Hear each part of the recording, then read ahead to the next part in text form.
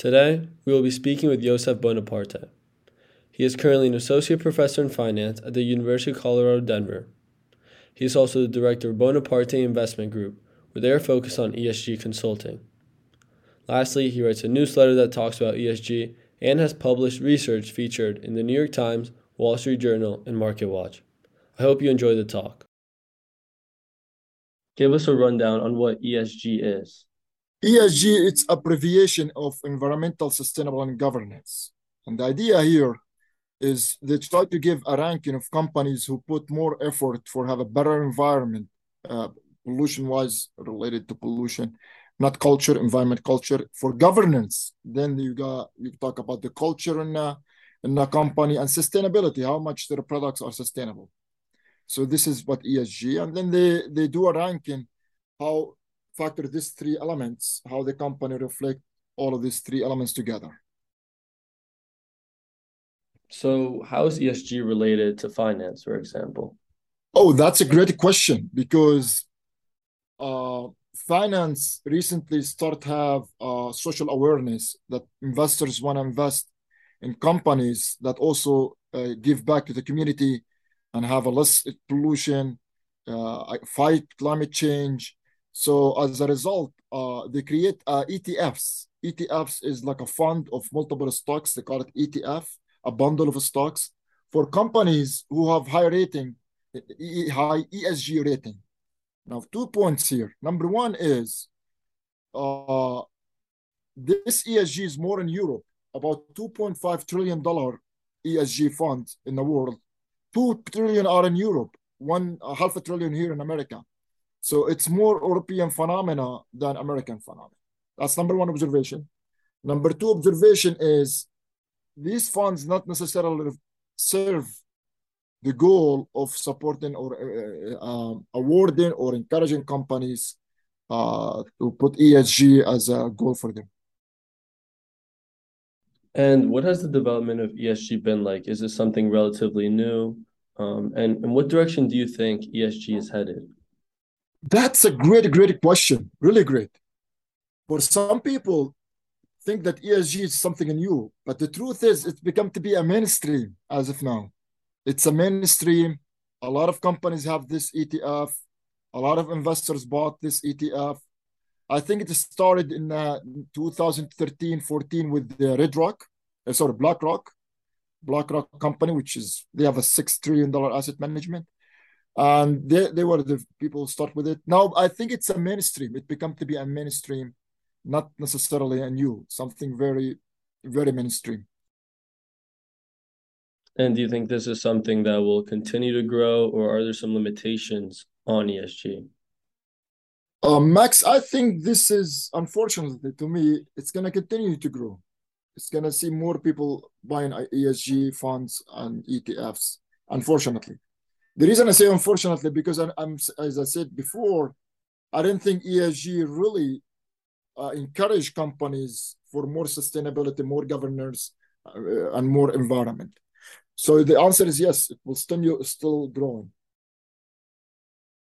What do you think is a misconception that a lot of people who don't know about ESG have about this system? The misconception is one big one is it's a politically divided. ESG become to be like a democratic type of fund, and Republican don't buy it. A lot of Republican investors see that as a hoax, and that's a problem. One of the key problems with ESG, it's for whatever reason, it entered the politics. It become to be a political fund, and that's unfortunate. That's one of the key downsides. And you mentioned all these ETFs that incorporate ESGs. How have these ETFs performed during the recent bull market and now during this economic downturn? So here is a secret sauce I'm going to tell you. Most of these ETF are very homogeneous, pretty much doing the same thing. So, and most of these ETF have Apple at the highest weight in the ETF. So basically, whatever Apple does, the ESG ETFs do. And Apple was not hurt a lot during this downturn, and Apple did very well during the bull market. So basically, you buy an Apple and other companies, and if Apple does well, the ESG ETF will do well, and very homogeneous the product. You mentioned how an ESG ETF is just very concentrated, and I've heard this about other ETFs as well. So do you think it's smart for a beginner investor to incorporate this into their portfolio, or should they look in other directions? Look for other direction. That's a good question. Great question. Again, ESG become to be a mainstream as of now. It can be another one everybody know about. Maybe one of your listeners in your podcast heard about it first time, but that listener should know that this has become to be a mainstream. A lot of people know about it. I highly recommend to move from this and go to the new idea. And the new idea is there's a new. I'm not sure if I'm supposed to say that, but there's a new ideas coming up in the market has to do with innovation and societal outcome. And I'm working on one of these projects, and I think in 2 years we're gonna have a new ETFs that are replacing the ESG.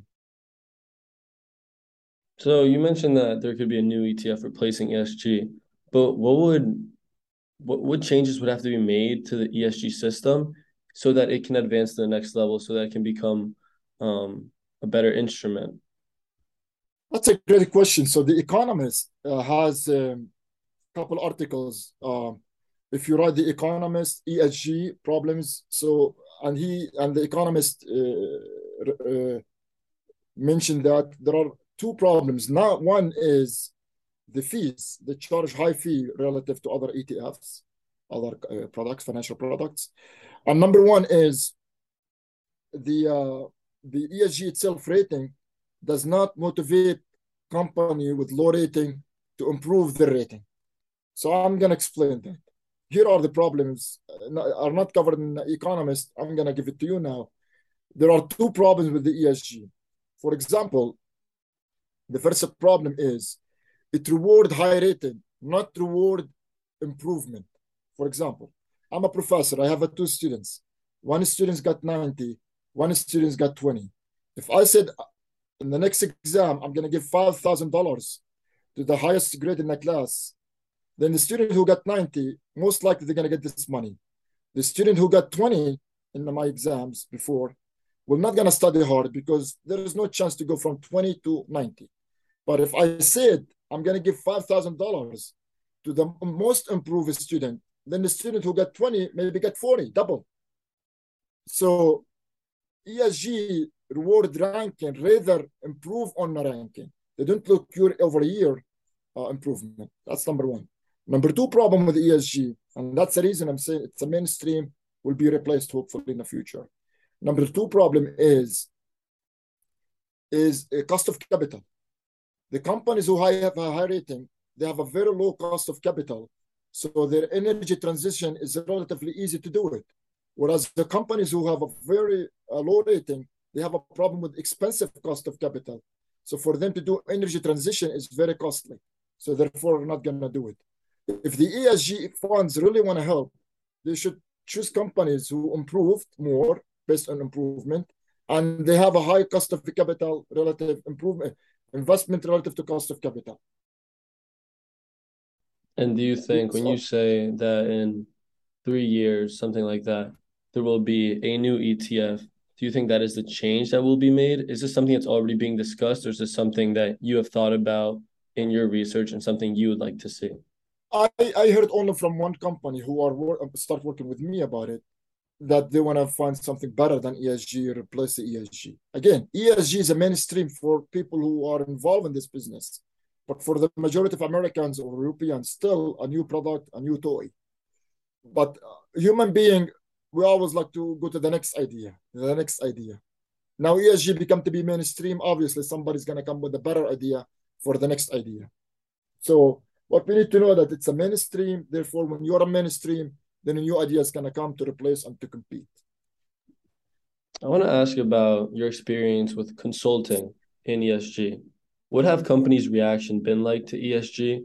And How has the shift been within a company when they realize that they might be able to fit into this high ranking category? Is it something they're actively trying to pursue, or is it more of a second priority? Yeah, so that's a great question because companies don't want to hear about the downside of ESG and what the issues. Tell 3 weeks ago. So your podcast is very timely. 3 weeks ago, when the Economist was saying there are flaws in these funds, now you have a more people will listen to me more. Before I was talking by myself. ESG, there's a problems, but I didn't have the authority like the Economist. Now the Economist mentioned that, so now I think this is going to be. We are in a point where things are changing now. So your podcast is an amazing time, and I highly recommend that if you can share the link from the Economist about the flaws that this ESG has, so that will enlighten your listeners about something very very recent development. Do you think companies were moving kind of blindly? There was this new concept, this new ESG concept, and they were all sort of without thinking about the future, just thinking about the present, thinking about how they could improve their ranking in ESG. And they're putting a very big focus on this system while not really on their company. Right. So successful companies, successful funds, they will do exactly what you just said. A non-successful fund, we try to mimic and be the herd theory.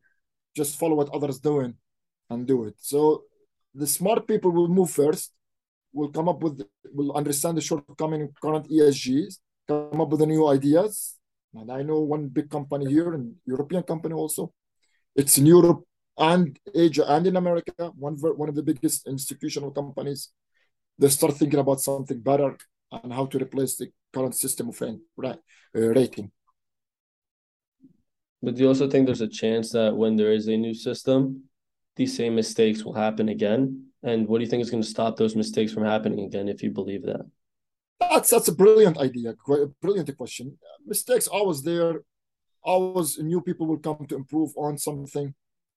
Yeah, so I expect the new idea to come. I expect the new idea to come to be a mainstream. I expect after it come to be mainstream, somebody will compete with it and come up with a better idea.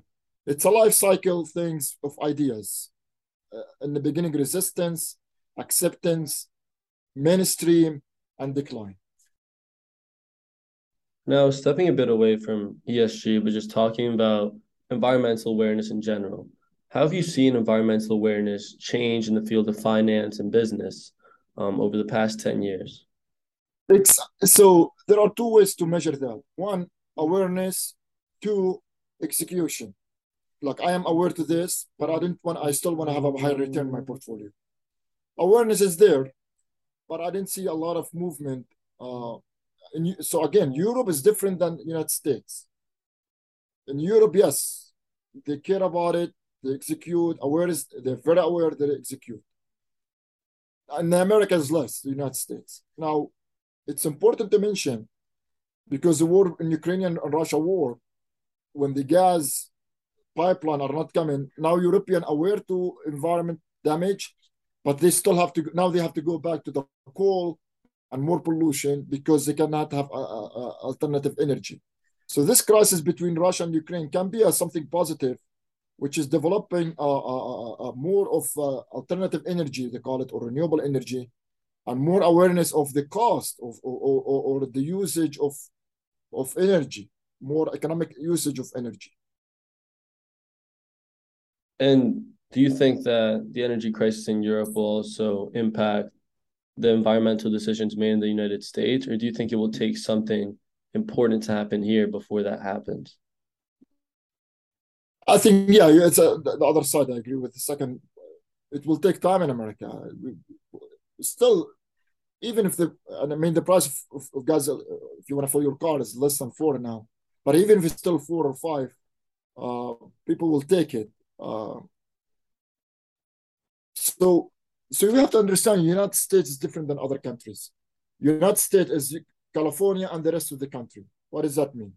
Usually California take the first step and the country follow. So now California, they pass a law that in 2035, only electrical cars can be sold. If you have a used car, you will still have it. But you cannot buy a new used car, a new gas car. It has to be an electrical car. So in 2035, California is going to move the first. Colorado will be the second. We're working legislation here in Colorado to follow California. I think the nation will follow California by 2035. So some states 37, some states 38, some states 36, maybe 40. But I think a change will come in America. But unfortunately, slow.